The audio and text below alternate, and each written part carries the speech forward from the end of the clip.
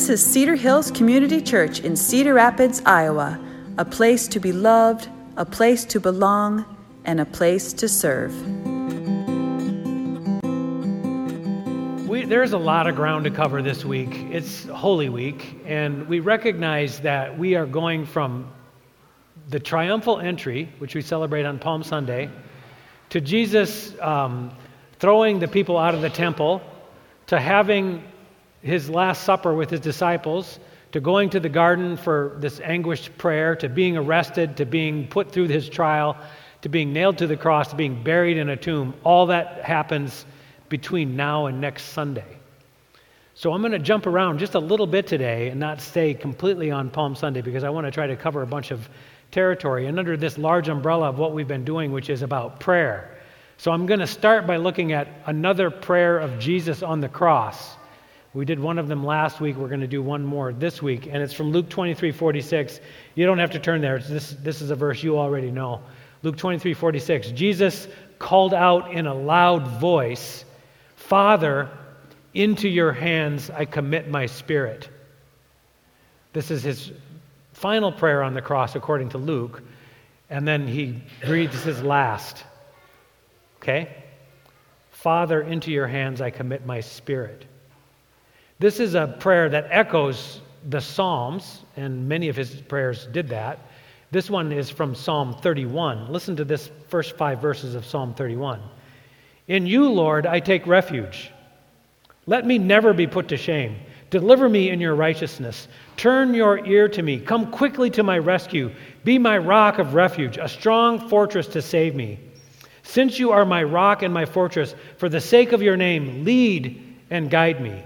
Keep me free from the trap that is set for me, for you are my refuge. Into your hands I commit my spirit. Deliver me, Lord, my faithful God." This is God's word, and it's true, and we can rely on it. As we think about trusting prayers today, I want to start by bringing up something that might be familiar to parents here, or anyone who's ever been a parent, and that is a little thing we call the contest of the wills. Or maybe you knew it in your family, if you had a strong-willed child, as the battle of the wills. Anybody ever have to deal with this? I know that I did on a few occasions. I want you to think about Battle of the Wills, and I want to get you there by having you watch it play out in this little video clip that we've got for you. So go ahead and watch this. I just watched you touch Jude's food. Yes, you did. You touched Jude's food. No, I'm not touching the food. Yes, you did touch the food. No, I'm not touching the food. Did you touch Jude's food? No, I'm Yes. not touching the food. You touched Jude's food. I just watched you do it. No, I'm not touching the. Yes, you did touch his food. No, I'm not touching the food. You touched his food. No, I'm not touching the food. Were you playing in Jude's food? I'm not touching the food. I'm not touching the food. You touched the food. No, I didn't touch the food. You did touch the food. No, I didn't touch the food because it is okay. See? You can't I didn't touch the food. You did touch his food. I watched you touch it. No, I didn't touch the food. Daddy watched you touch it. You touched the food. No, I didn't touch the food. You didn't touch the food. No, I didn't touch the food. You did touch the food. No, I didn't touch the food. With hand. Right, you did it with your right hand, didn't you? No, I didn't touch the food. Are you? Don't yell at me. You I need didn't to touch the food. watch that clenched fist. No, I didn't touch the food. You better tone it down. I didn't touch the food. You did touch the food. No, I didn't touch the food. Sorry. Okay, would you like to get in an argument with that kid? Now, the reason that we're chuckling, I was bawling in the first service. I got a little better control this time. The reason I react so strongly is because this is true, right? This is what happens. When you got a strong-willed kid and they think they know what they want, then they're not going to back down. This thing goes on for a couple minutes, actually, and I was just baffled that she never backed down. She was not going to go on. This is the classic battle of the wills. Now, the reason I'm bringing this up is because when I'm reading through Luke's version of what happens in all those things in Holy Week, it occurred to me that this is coming off very much like a battle of the wills. Like all the various characters that come up in this section of Scripture are trying to get their way. And you wonder, as you're reading through this story, who's going to get their way? Who's going to win, right? Is it going to be the crowds? Are they going to get their way? Are the disciples going to get their way? Are the chief priests or the scribes or the Pharisees or the Sanhedrin, the leaders of the people? There's all these groups that are vying for control, and they're trying to exert their wills. Who's going to win? Is Pontius Pilate going to get his way? Is Herod going to get his way? Who's going to get their way? That's what I was thinking as I was reading through this. And you might want to go read through chapter 19 through 23 of Luke, and you'll see this tension, this tug-of-war going back and forth time and time again. I wanted to just share one excerpt from Luke 23, and you, as you're listening to this, see if this doesn't sound like a tantrum to you, okay? Pilate called together the chief priests, the rulers of the people, and he said to them, "You brought me this man as one who was inciting the people to rebellion. I have examined him in your presence and have found no basis for your charges against him. Neither has Herod, for he sent him back to us. As you can see, he has done nothing to deserve death. Therefore, I will punish him and release him." But the whole crowd shouted, "Away with this man!" And even just now, as I'm reading this, I can hear the crowd going, "Nay, nay, nay, nay, nay, nay. No, nay, nay, nay, nay, nay. Release this man to us. We want Barabbas." That's what they said. But, wanting to release him, Pilate appealed to them again. But they kept shouting, "Crucify him! Crucify him!" So Pilate came to them yet a third time. "Why? What crime has this man committed? I found in him no grounds for the death penalty. Therefore, I will have him punished and then released." But with loud shouts, they insistently demanded that he be crucified, and their shouts prevailed. So Pilate gave them what they demanded. Rookie parenting mistake right there, right? "Crucify him, crucify him. No, he's done nothing wrong. Crucify him, crucify him. No, he's done nothing wrong." Whose will prevailed? This battle of the wills continues throughout the story. And I'm left wondering who's going to ultimately get their way in this story. Is it going to be the people, the crowd, or is it going to be the rulers of the people, these religious leaders? Is it going to be the Roman officials? Is Jesus going to get his way?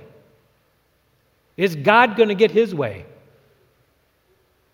These are the questions I'm wondering as I'm reading this. And of course, we've been engaged in a study on prayer now for quite a while, and one thing that should be obvious by now is that it's God's will that really matters in this question, right?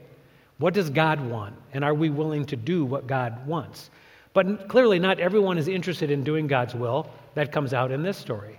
So I thought it might be helpful if we took just a few thoughts on the battle of the wills, and then some postures that might help us move toward doing God's will. And that's what I want to do for the next few minutes, okay? So the first posture I'm going to call Hosanna Hope. And this is where you need your branches, because Hosanna Hope looks like this. Okay, everybody practice this posture. All right, very good. Good job. Hosanna Hope says, I believe that God saves, and I want him to save me. And the crowd went nuts about this at First Palm Sunday, right? They see Jesus coming and they're recognizing, we need to be saved. We need someone to save us. God, save us. Hosanna, Hosanna. And so they wave their branches. This, as Leah mentioned, is coming out of Psalm 118, a celebration of Hosanna Hope. Lord, save us. Lord, grant us success. Blessed is he who comes in the name of the Lord. You can hear these words echoed on that First Palm Sunday. From the house of the Lord we bless you. For the Lord is God. We have made his light shine on us. With boughs in hand, join us in the procession. So I thought it might be good if we added to our Hosanna Hope a little procession. Would you like to do that? Okay.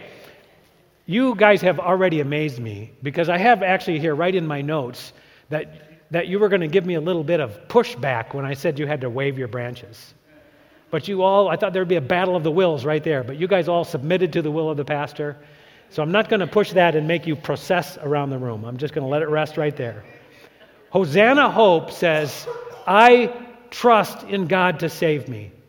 Another great passage for Hosanna Hope would be like Isaiah 12:2. Surely God is my salvation. I'm recognizing that. I'm celebrating that. I will trust and not be afraid. If there's ever a posture that you go, you just have to commit to it, it's this posture, right? I'm not going to be afraid of what anybody thinks. I'm just going to go, Hosanna, Hosanna. Blessed is he who comes in the name of the Lord. I will trust and not be afraid. The Lord himself is my strength and my defense. He has become my salvation. This is Hosanna Hope.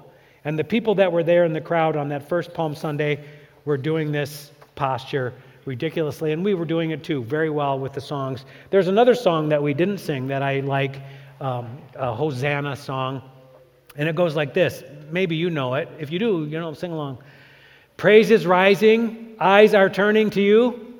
Praise is rising. You got to wave your branches on a song like this. Hope is stirring. Hearts are yearning for you. Yes? Because when we see you, we find strength to face the day. In your presence, all of our fears are washed away. Hosanna, Hosanna. You are the God who saves us, worthy of all our praises. Hosanna, Hosanna. Come have your way among us. We welcome you, Lord Jesus. That's Hosanna Hope. That's the first posture that leads us toward submitting to God's will. But there's a turn that comes in this song, and it's in this phrase in the chorus that says, come have your way among us. We recognize that if we're going to embrace the salvation that God offers, we're going to have to submit to his way. And this song invites it. Come have your way among us, which leads to a second posture, which I'm going to call humble abandonment. Humble abandonment. Come, have your way. Your will be done. Your kingdom come. Into your hands I commit my spirit. These are all visions of this humble abandonment. This will come from Psalm 31, which is a song about this. If you, O Lord, in you, O Lord, I seek refuge. Do not let me ever be put to shame. In your righteousness, deliver me. Turn your ear to me. Come quickly to my rescue. Be my rock of refuge, a strong fortress to save me. Since you are my rock and my fortress, for the sake of your name, lead and guide me. Into your hands I commit my spirit. Deliver me, Lord, my faithful God. Now, I've been doing the posture that is humble abandonment, and this is what it is. You go, you throw your hands out, palms up, okay? Into your hands I commit my spirit. I trust you. God, rescue me. God, deliver me. This is the posture. Are you trying that? Try that out. You who are reluctant, you who are battling my will right now, try it out, okay? Into your hands I commit my spirit. A humble abandonment. I say, God, I'm going to trust you. I'm going to rely on you. Now, Psalm 31 is a prayer of a person who's in a desperate condition because they recognize there's only one who can save them. They've cried out with their Hosanna hope, save me, and they recognize, it's God and God alone. I got to let go of everything else. I have to trust in God alone that he's going to hold me. He's going to help me. In fact, in this prayer, I think there's an interesting move towards saying, I'm going to surrender my reputation. I'm not going to hold on to that. I'm going to let me not be put to shame. And in this culture, shame, reputation was a big thing. Say, I let go of it. God, I surrender that to you. Now, I want to make a contrast because the Bible makes a sharp contrast between people like the psalmist in Psalm 31 who says, God, I humbly abandon my way and trust you. And those who don't abandon their way but fail to trust God. And they're holding on to something. They're not going to let go of it. And if you are holding on to something that's not God and you're trusting in that thing to save you, what do you call that thing you're holding on to? An idol. Yes, excellent. This is an idol. And so we're going to contrast that with Psalm 31. And this, I'm turning to Isaiah because Isaiah has a lot to say about this. Isaiah 57:13. When you cry out for help, let your collection of idols save you. Isaiah often takes this turn. He's like, okay, you're holding on to your idol. You think that's going to help you out? Fine. Then when you need to be saved, cry out to that idol. Keep a strong grip on it and then cry out and see what's going to happen to that. When you cry out for help, let your collection of idols save you. And you will find, he says, Isaiah 57, the wind will carry them all away. A mere breath will blow them away. But whoever takes refuge in me will inherit the land and possess my holy mountain. Try it and see. Does that idol help you? Does holding tight to that thing save you? Give it a try. He says, no, it's going to be like wind, a dust in the wind. Now, if you want to read more on this, Isaiah actually has a lot to say, and I'm not going to go there, but I would invite you to go home and read Isaiah chapter 44, the whole chapter this afternoon, because there you get this really great vision of people who tried desperately to hold on to these idols and not let go, and how foolish it became for them, and how little hope they discovered when they really thought about what they were doing. Isaiah 44. In contrast, the writer of Psalm 31 says, let it go. Let go of your idols and trust me to take care of you. Now, one of the idols that might have been present in Psalm 31 was this idol of reputation, but it made me wonder, what are the idols that we are most likely to hang on to here today? And I don't know about you, but it feels like a lot of us have a need for security or safety, and we find that by, putting big locks on everything, and we do that by having bank accounts that are full of money, and we do that in lots of different ways, but we're saying, I'm trusting in these things, these idols. The pathway to God's will would be to say, I'm going to let go. I'm going to trust Him. The section ends, Psalm 31, with a kind of all-in, explicit abandonment. Into your hands I commit my spirit. Okay? That's the second posture. Hosanna, hope, humble abandonment. And then the third posture is prayerful surrender.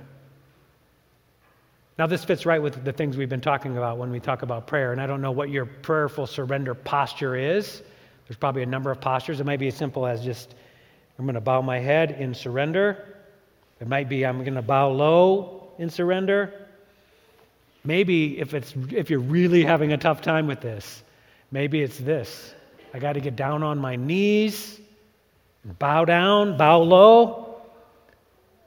Prayerful surrender is this posture that says, I'm really serious when I say, I'll follow your will, not mine.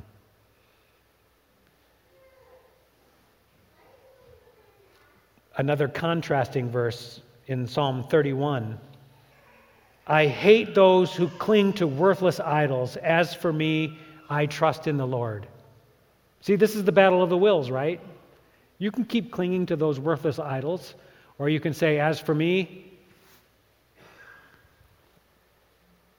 I trust in the Lord. I will be glad and rejoice in your love, for you saw my affliction and knew the anguish of my soul. You have not given me into the hands of my enemy, but have set my feet in a spacious place. I loved that last line because so often when I think of surrender and humble surrender, prayerful surrender, I think I'm giving something up.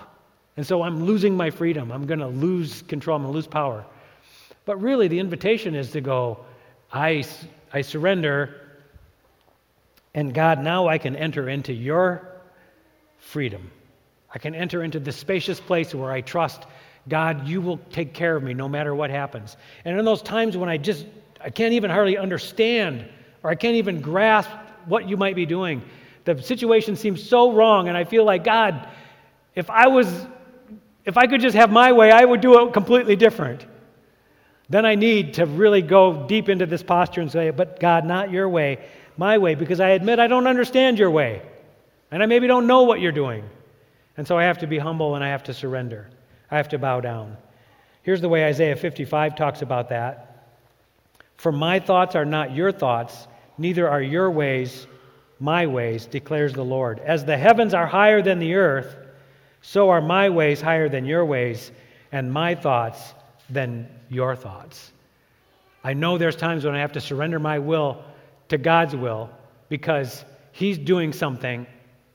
I don't understand it, but I trust Him. That's what this posture does. It says, I trust you.